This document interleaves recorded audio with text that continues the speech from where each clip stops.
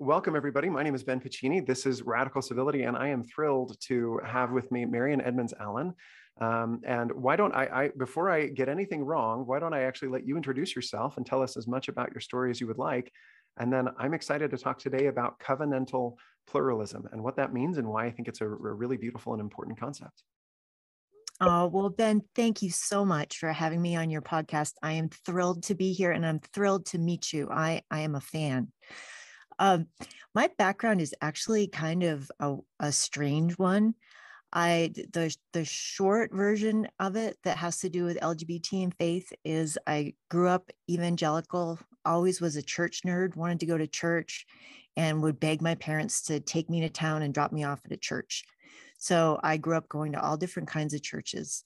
And then I went to a Christian evangelical college and got married very young. I was 20 and married my first boyfriend, and we had 4 children. And I was busy in the church. I ran the church Sunday school and, did all that kind of stuff and loved it. And then fast forward 15 years, my husband decided he wanted to move on. And so I became a single mom with 4 kids. And my pastor said, have you thought about going to seminary to become a pastor? It seems like you might have those gifts. And I was excited about that because when I was a teenager, I had felt a call to ministry, which is the way we talk about that. And so I thought, well, gosh, I've been a stay-at-home mom and I need a profession and I'd love to do that. So yes, so I started the very long trek to becoming an ordained minister. It takes many, many years. And it's a beautiful journey. And towards the end of this journey, gosh, it must have been about 7 years in, I was about at the end, getting ready to be ordained, getting ready to graduate. And I was working as a chaplain in a hospital. And I met my very first LGBT person. So picture this, 40 years old. To my knowledge, I had never met an LGBT person before, and here was one.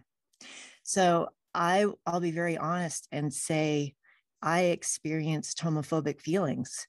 I was very unnerved by this and actually very put off by it and thought, oh, why in my program, why is this happening? And then I thought, okay, I'm going to be a minister. I need to learn how to relate to everyone. So I'm going to lean into this circumstance and I'm going to get to know what I called these people. Well, it's the ugly duckling story. We all know how this ends, right? So I figured out over the period of a few months that this was who I was too. I had no idea. And honestly, I say that with 100% honesty. Growing up in rural Maine and in an evangelical context, to my knowledge, I'd never met an LGBT person and was really sheltered. That wasn't a topic I ever encountered in the media. So this was a surprise to me. I'd kind of heard it preached in church, but that was the extent of it. So I entered into a time of real spiritual wrestling, thinking, well, I can't be LGBT and I can't be a person of faith. I certainly can't be a minister. Absolutely not. So I went back to my advisor at my seminary and explained the situation.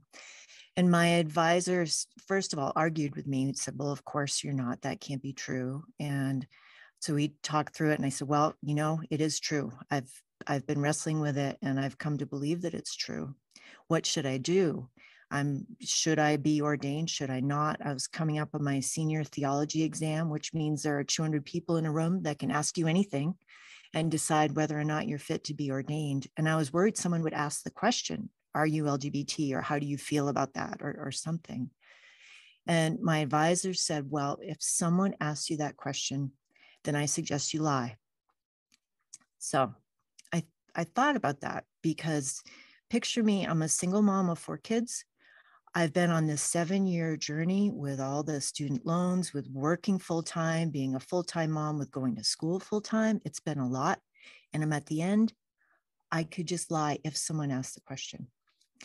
But I decided I couldn't do that. So I withdrew from seminary and I worked full-time as a chaplain until I realized there are other seminaries that wanted people like me who are LGBT to receive theological education from them. So I went to a different theological school, finished my Master of Divinity degree, was ordained, and became a church planter, moved to Salt Lake City, started a church, started working with youth experiencing homelessness, and then got very involved with LGBT ministry. I started running an LGBT youth center while I was running the church at the same time. And then the youth center grew from 17 youth to 700 youth, and I couldn't do the church as well.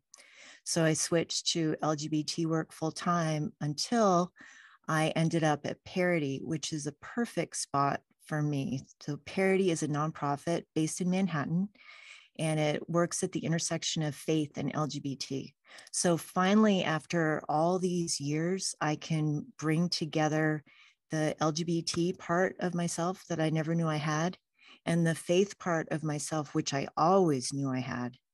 And I describe it as my LGBT self really makes my faith self better, and my faith self makes my LGBT self better. So it's a beautiful life that I'm blessed to live. What an incredible, incredible story. I mean, I have so many thoughts as you're talking. Well, one of them is that I feel immediate kinship to another church nerd. I mean, I was the kid growing up who had all the, I was memorizing hymns, and, I loved all of that kind of stuff. And that was fantastic. I also appreciate how you started the conversation with vulnerability about some of the feelings you felt towards someone when you first met someone who was LGBT. I was talking with a friend of mine and just mentioned, I think Twitter is such a terrible place in part because there's no grace. There's no way to say I'm sorry and to fix things. And I think one of the things that is really powerful about modeling, hey, I did something imperfect and I learned from it and I grew from it and I'm trying more now. I appreciate that tremendously. Well, one of the things that I want to talk to you about is this article you wrote for Public Square Magazine, with which I am completely enthralled, and I'm trying to recommend to anybody I can get it into their hands. You open with this question that has been really striking to me. As an LGBT person, why bother with religious liberty? And I think that's a really profound, interesting question. And the short answer is read the article, people. But give me the kind of the intermediate version real quick. Well, that question kind of stops the conversation wherever I am, because for folks who are LGBT, the words religious liberty, religious freedom, I mean, them's fighting words, right? Like, okay, well, that religious freedom is shorthand for discrimination. Everyone knows that, right? And I'm saying, wait a minute. And then on the other side of that, faith folks who aren't LGBT, they see, and I would say rightly so, they see LGBT folks as trying to take away their religious freedom. So for faith folks, the idea of LGBT people is another, not them's fighting words, but more, I need to be really cautious now. I need to be really worried about what might come next. But what I see instead, and this is due to a couple of things. It's due to my experiences here in Utah and the people I've met in Utah, the people who worked on the Utah Compromise, my friends and colleagues who are members of the Church of Jesus Christ have had a huge influence on me, as well as seeing how things can really be improved for LGBT folks by leaning into religious freedom. So if we just take Utah as one example, since the Utah Compromise was passed, it's like night and day. I'm someone who, as we just talked about, has worked with youth for so many years, and I have seen youth in the depths of despair. Every single youth I worked with when I was running the center knew someone who had lost their life to suicide. 1 out of every 3 youth was actively experiencing homelessness that came to our center. So, I mean, terrible circumstances, but things have changed in amazing ways since LGBT folks and faith folks work together to ensure religious freedoms in Utah, and at the same time, ensuring dignity for LGBT folks. That means now that LGBT youth and adults and their families, it's very different. So when someone comes out to a family, it's not, oh no, do I need to kick the kid out? Maybe my religious leader says I should. Instead, what I hear is, how can I help foster my child's faith? I support that they're LGBT. It's not part of our faith as a family. However, I want them to have a relationship with God, or I want them to be successful in life. How can I help this child to succeed? So it's a very different world, and it's all because of LGBT and religious freedom. It's a fabulous answer. I love that. Oh, that's my little guy here. He's found an eraser for a pencil, and it has become a monster, and he is roaring like a monster. I grew up in Salt Lake City, and I can still remember the compromise. And I remember, that not everybody was happy on both sides, and yet I felt at the time. And this is hard for me to get out to people sometimes. Some people say, well, you believe in civility, but that's just weak centrism. And it's like, no, I don't think so. Actually, I think it is principled. But I also think that if by centrism you mean somewhere in between the extremes, or that it has to be all my way or nothing, there is an amount of centrism and thinking about it deliberately and trying to be careful. I also think about the Utah Compact on Immigration, which I studied, economics and immigration, and it's such a powerful, it's very important to me.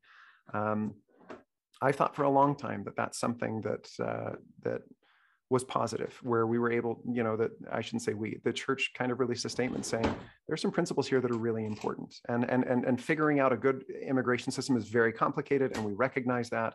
And at the same time, keeping families together and recognizing that they have rights and giving them dignity. Those are things that should not be about, culture war battles and turf wars and things like that. Well, let me ask you a little bit. You mentioned in the article that countries with the strongest LGBT protections are also the ones with the strongest religious freedom protections. I find that absolutely fascinating, and I want to kind of peer inside your brain. Why do you think that is? What's going on there? Well, and thanks to my colleague and friend, Dr. Brian Grimm, for that research. It's, that too is counterintuitive, because it goes back to the argument of, religious freedom is against LGBT rights and all that.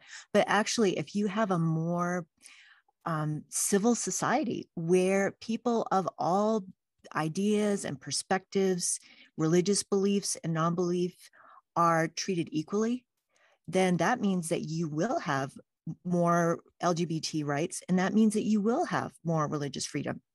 And that's why, to me, this concept of covenantal pluralism, which is what it's all based in, is so important. And I'm surprised that it's not something that everyone's talking about, because when I first heard about it, and I will say right up front that I am learning about this. I am not the expert yet. I'm in a Doctor of Ministry program, and I'm working hard at it. But to me, this is a game changer, and I'm seeing it play out in real time. I'm part of an International Religious Freedom Roundtable group, which is different roundtables from all over the world, and they operate under the principles of covenantal pluralism. And I see very different people advocate for the human dignity of others, people that you would think wouldn't ever get along, want to talk to each other. They are actively trying to help each other. And to me, this is a way that our world can change in beautiful ways. Okay, so I want to, the rest of my questions were all about covenantal pluralism. So I want to dig into this. I was raised on the idea of pluralism, right? The idea of you do what you want and I do what I want, live and let live. We kind of all have our separate paths. There's an element here of this, but I agree with you. We were talking before I started recording, and I just said, I really believe that this is key. This is not minor. This is so big. The idea that we can be, I think I saw it on one of those ads. We recently had General Conference, and in between they always play the TV spots, and one of them was, we can be one, even though, I'm trying to remember what it was. I think it was, we can be different and still be one, something like that. And I really like that idea. So help me understand, what is covenantal pluralism, and how is it different from just regular old pluralism? Well, the regular old pluralism and covenantal pluralism are very similar. The covenantal part is the standing up for each other, the active advocating for each other. So instead of live and let live, it's how can I help you not only live, but to flourish, not despite our differences of belief or non-belief, but because of them, because of who I am as a faith person personally, then I would advocate for someone else's human flourishing and dignity, no matter their belief system or non-belief. That's the covenantal part. It's absolutely fantastic. Well, and I'm probably reading into this more because I learned this from you, and you say you're still learning. So now I'm realizing how much I have to learn about this. And yet when you said that, the thought that came to my mind is, I have dear, dear friends of other faiths. I have friends of, it was interesting. When I was growing up, I lived in Italy for a few years, and it was a beautiful experience. But while I was in Italy, I was at an international school with students from all over the world, different faiths, different backgrounds. And one of the things that came very naturally was to see I'm not the most important person here. There are other people with stories, and their stories are valuable. And so that kind of regular old pluralism was kind of automatic. I think what I'm seeing now, when I think of covenantal pluralism, it's to see my Catholic friend in Rome going to Mass and to think of that as something holy and sacred that it deserves for me to stand up for, even if I don't share the same belief, right? To say, hey, what they are doing is beautiful and important. And I really do think it extends not just to other faiths, but also into people who disagree with me on all sorts of different things, whether it's politics or LGBT issues or what have you. Give me an example, if you have one. Where do you see this actually making changes in the world today? And also, where can people go to learn more about this and how to apply it? Well, I'm seeing it most actively now in the religious freedom world, actually. And I had been kind of sensing all along that religious freedom was the key to healing the LGBT and faith divide. But it was covenantal pluralism that was the aha moment for me. And the organization that has the deepest roots and the most active engagement with it that I am seeing is the Templeton Foundation. So that would be the place to go to learn more. And there is a body of scholarship there that someone can dig into. And what I'm also doing is I'm looking at the more ancient roots of covenantal pluralism, which is within the Jewish faith, which I find fascinating. So I'm learning about that as well.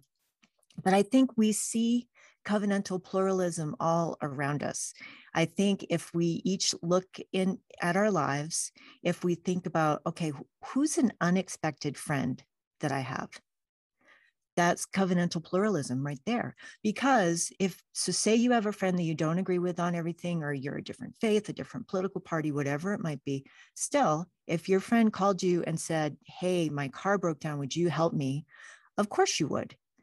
And that doesn't mean that your friend or you need to change your political or religious affiliation or change your mind on any hot topic issue. No, you are there to help each other, and you have very different beliefs and ideas. That's covenantal pluralism. So on a small scale, we all do it. But then on a larger scale, it's changing the world through religious freedom. That's fantastic. And one of the things that I'm hearing in what you're saying is that it almost forces you to see other people as people rather than as threats, right? You spoke earlier about, oh, I'm a person of faith and I see somebody who's LGBT. I imagine instantly, oh, well, that person is a threat to me. They're going to challenge my way of life or what I hold sacred. And at the same time, and I think you said this perfectly, I've raised the issue of religious freedom before and been told, we all know that that's code for discrimination. And it's so hard because it's like, no, that's not actually how I feel about it. And if it were, then I would oppose it, right? That there are some very serious, let's get into this. Let's engage more. I've been kind of tinkering around with an idea in my head. I want to write eventually a piece about how what happens when trust breaks down. And we see these zombie movies and the apocalypse movies and all of this. And I think the one that actually keeps me up most is what happens when trust breaks down in society, when we don't see each other as people, when we're threats. Unfortunately, we have a real life example, and we call it Twitter. Because as soon as you get out there and you say something, and I apologize for knocking on Twitter so much during our conversation. When you get out there, you realize that everybody's kind of got their fist balled up to begin with, right? Everybody's ready to fight or to say that clever but devastating thing. And they're not actually there to see other people as human beings. To me, the core of engagement, the core of civility is to say, you are a human being first. And because of that, I want to learn from you and engage with you. no matter what else happens, that is the place where I want to start. I completely agree. And I think part of the problem with Twitter is the fact that it feels so anonymous. I mean, we know who we're tweeting at some points for having that type of conversation, but we're not looking at each other, and we're not perhaps in the same room where we can really get a sense of each other. Instead, it's this anonymous, I'm going to hurl an insult and I hope it's so devastatingly funny that it gets retweeted thousands of times and all that. So we lose our humanity in that type of engagement.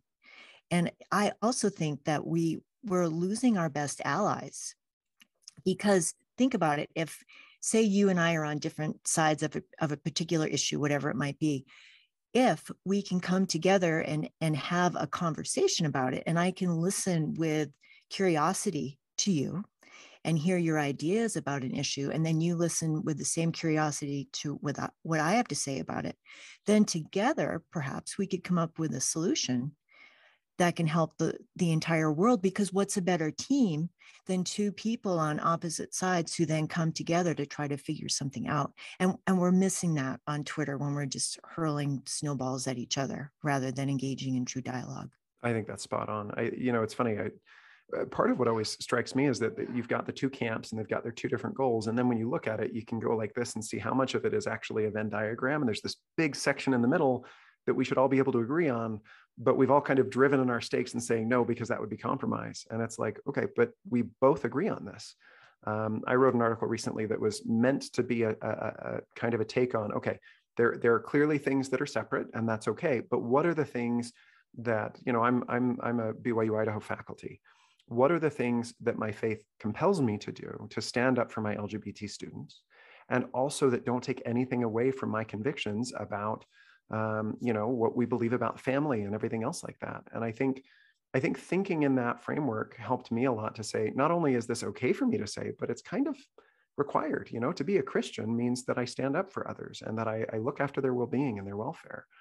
And so that I really like that framing. I think that's exactly right. I was going to say something else, but now I can't remember what it is. So I'm going to transition to this instead. You said in the article, when there is energy, there is potential. And there is, what a fabulous, so let me start with, the older I get, the more I realize that a lot of the tricks and tips you learn, and, I kind of expected cognitive behavioral therapy to be this place where you have to marinate in it for years and years and years, and then slowly you start to change. And in fact, a lot of the time it's like, here's one gem, and if you apply this regularly, it'll change your whole life. And one of them to me is reframe obstacles as possibilities, right? Reframe setbacks as learning opportunities. And I view this the same way, where there is energy, and you didn't even say negative energy, right? Where there is energy around a topic, that means there is also potential. When I can think of a number of issues around which there is energy. I would love your thoughts on that and how you've applied that. I can think of 6 or 7 different things that I now want to go and run and do because I see the energy and the potential around those causes and those issues. And even if all it is, I'm sorry, I'm going to rant for another second longer. My wife is an audiologist. She told me this very interesting study recently, and it goes like this. You have a group of people who are called malingerers, right? Who fake a disability in order to get benefits or something like that. If you actually look at the number, it's very, very small. There are a few, but it's pretty rare. What you have in between, though, is you have a group between people who are completely healthy and the malingerers down here. You have a group of people who claim that they have a symptom or something wrong. And then when you listen to them and you empathize with them, often all of this goes away. And they start to feel heard all of a sudden. And so one of the examples she gave was their hearing has in fact changed, but it hasn't changed to the point where they need any kind of medical intervention. They just need somebody to say, yeah, it looks like it has changed. That must be really frustrating. And now instead of saying, no, doc, it's changed, it's really significant, you don't understand, they go, oh, okay. They are hearing me, they're understanding me. And all of a sudden, those people in the middle can say, you know what, I probably don't need medical intervention, but I've been heard today. So anyway, that's my quick rant about empathy and hearing other people. But what are your thoughts on energy and potential? Well, you went right to the heart of it, which is listening to other people is the key to harnessing the energy and changing the world. So if there is someone, so for example, when I was running the LGBT center, one time we had a public event that was about bullying. There was a new law in the state of Utah about notifying parents if a child was bullied. And that seems like a great law, except there weren't parameters around it. And I was worried that youth would get outed and then perhaps get kicked out of the family home. So we had a public event, we talked about the law, and the next morning I had a phone call from the legislator, Gage Frower, and he said, well, you don't like my law, do you? And I said, well, and he said, well, come to my office, let's talk about it. And I was so taken aback by that, that I said, well, yes, I will. And off I went, and I was a little nervous about it. And it was Gage and two of his associates. And we debated about whether or not there were homeless youth in Utah was what finally happened. I explained to him why this was worrying, in my opinion. And one of his aides said, well, I just can't believe that there would be homeless youth in Utah, but I could come to your center. And I said, please do then. Please come to the center and you can meet someone. And by golly, she did. Laura came to the center. And while she was there, she met a 12-year-old boy experiencing homelessness who was gathering supplies to take back to his homeless youth family, because homeless youth always organize in families of about 10 or so, and they take care of each other. So she got to know him and then got to realize, oh, there are homeless youth in Utah. I just met one. And then Laura, because of who she was as a legislative aide, could go back to Gage and then ended up changing the laws.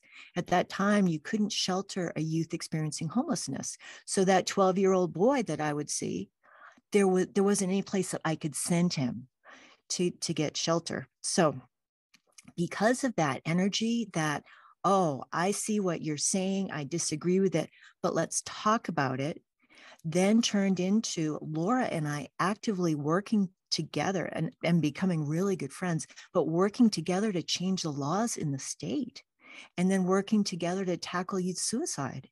And Laura is still an active member of the Church of Jesus Christ, and I am still LGBT, and there are things that we really don't agree on at all, and yet we're dear friends, and we are an unstoppable partnership, because she knows one side of it, I know the other side, and together, watch out, world. I love that. That's fantastic. And it's kind of fun to see. I mean, I think I was living in Salt Lake at the time when all of this was happening, and I remember thinking, when you hear a press release that something has gotten through that has been thoughtful and accepted by both sides, there are people behind the scenes who are making it happen, who are building bridges, who are communicating, who are getting along. And I remember thinking I would love to meet some of them someday. And so it's an honor to actually get to. Well, with that, we were talking about a couple of things before the show, and I wanted to kind of turn it to you to ask me any questions that you have for me real quick. Well, I am dying to hear your thoughts on covenantal pluralism. I mean, what are the implications that you see? How are things coming together around that? What have you seen in the world? I'm so curious your thoughts. Well, I am so excited about it in part because I think it really is key to solving some of the divides that we see. And I'll give you, I hope that this isn't too cynical, but I think part of the problem is that our politics have infected even religion, right? That everything has become a zero sum. One person wins and the other person loses. And that's a really, there are times when we have to solve things democratically, and I recognize that. But fundamentally, once you get 51% of the votes, the other side is going to lose their proposition. And one of the things that I'm seeing from this is that might sometimes be necessary. We need to have those out. And yet most of the best bills are the ones that are supported by 80% of people anyway, right? It's the ones that everybody says, okay, this makes sense. I feel good about this. We've built a broad coalition. We've come together and done this. I think the other thing to me is to view other people's commitments as sacred, right? And whether that is, I mentioned before, I had Catholic friends when I was in Italy growing up, and seeing them trot off to mass and not saying, oh, they're going to do their thing, but saying there's something holy in what they are doing that deserves defense. Right. And if they are going to go and do that, and it's not just as a transaction, but so that and I hope that they stand up for me someday, it's recognizing that there is actually some holiness there, that there is something sacred and beautiful. President Oaks is a member of the first presidency of the Church of Jesus Christ, and just gave a talk that I found really compelling, where he said, "We're worried about church attendance." And I thought, okay, well, that's not for me to worry about because I'm attending church. And he said, and we're worried about it for many different religions and denominations, and whether it's your mosque or your temple or your wherever it is that you are going, we feel strongly that you going to your place of faith is important for all of us, that when you strengthen your faith, you strengthen ours as well. I've always been a fan of Krister Stendhal's, which then this is quoted so much among my LDS friends. We love this idea of holy envy. It just happened to be really easy for me when I was growing up to feel a lot of that. I joke with my friends that I don't know what an LDS sacrament meeting smells like, but I know exactly what a Catholic Mass smells like because of the incense. And I find that to be really compelling and beautiful. Whereas, for us, it smells like a vacuum chapel, clean, but not particularly evocative, right? And I find that is something that I can look at and go, I like that. I appreciate that. The other thing that I would say too is, I think as I look at the political battles that are kind of fraying our unity at the edges, in the past it was kind of always understood, but we're Americans first. And that doesn't just that doesn't mean in an exclusionary way. It means that we have common values that are building upon, we are trying to figure this out. And to be clear, we've had a civil war, so I'm not trying to make this look like everything was always peachy keen in the past. But when we are functioning well, it's because we understand that we may not always agree, and yet that there are things that bind us together that are more important than the things that are trying to divide us. I recently told a friend that I feel like we've all been put into a centrifuge and we're spinning very, very fast. And the way to slow things down and come back together is to realize what binds us together, and what holds us kind of close to each other. It's interesting that the centrifuge separates blood into its constituent parts. And you see this effect so strongly right now, even in communities, even in families, if I can be frank, whether it's, masks and vaccines or LGBTQ issues or whatever it may be. And I think asking some hard questions about how can we tap the brakes? How can we come back together? How can we see what's in common amongst us? I remember hearing, I'm sorry, you've asked me a really interesting question, so I'm just going and going and going. I'll shut up in a second. But I remember hearing once that if you want to have a friend, share something you have in common. And if you want to have a convert, share something you have that's different.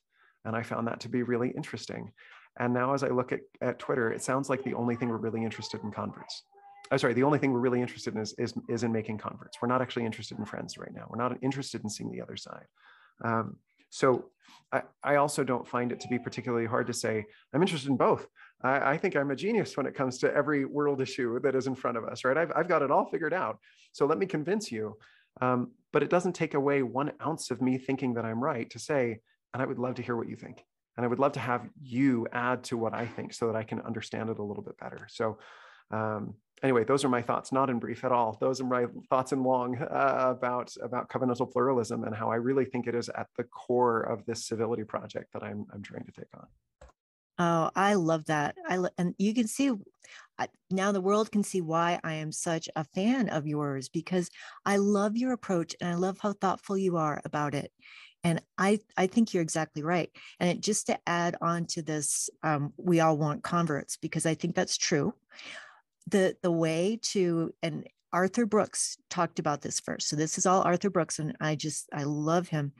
The way to convince someone of something is to listen to them. And isn't that counterintuitive? But it's actually true.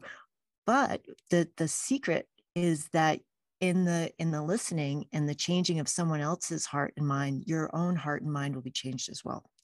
So what I say is, make a friend that's very different from you and listen with curiosity and compassion, and you'll change that person, but you will be changed as well, and the world will be changed as well. I think that's fantastic. I remember there was a quote by, as soon as you said Arthur Brooks, I knew that we were in a good place. His briefcase story at BYU is a classic that is told now everywhere, right? We just love that. But there's another one that he said recently that has kind of been my rallying cry, which is, it is not that we need to disagree less, it is that we need to disagree better. Absolutely. It's funny, a friend of mine on Twitter this last weekend was a fabulous conference, and we heard about avoiding contention and being more Christ-like and things that I feel very strongly about. And one of my good friends said, I'm going to be more kind and I'm going to engage less. And I thought, no, no, no, no, no, no, no. You're the best. Like you are exactly what the world needs. Don't pull back, right? Recognize that maybe you are exactly the person who the world is looking to hear the voice of, right? And to be clear, if you feel like the Lord is pushing you to scale back, I respect that. And I recognize that that's a holy thing.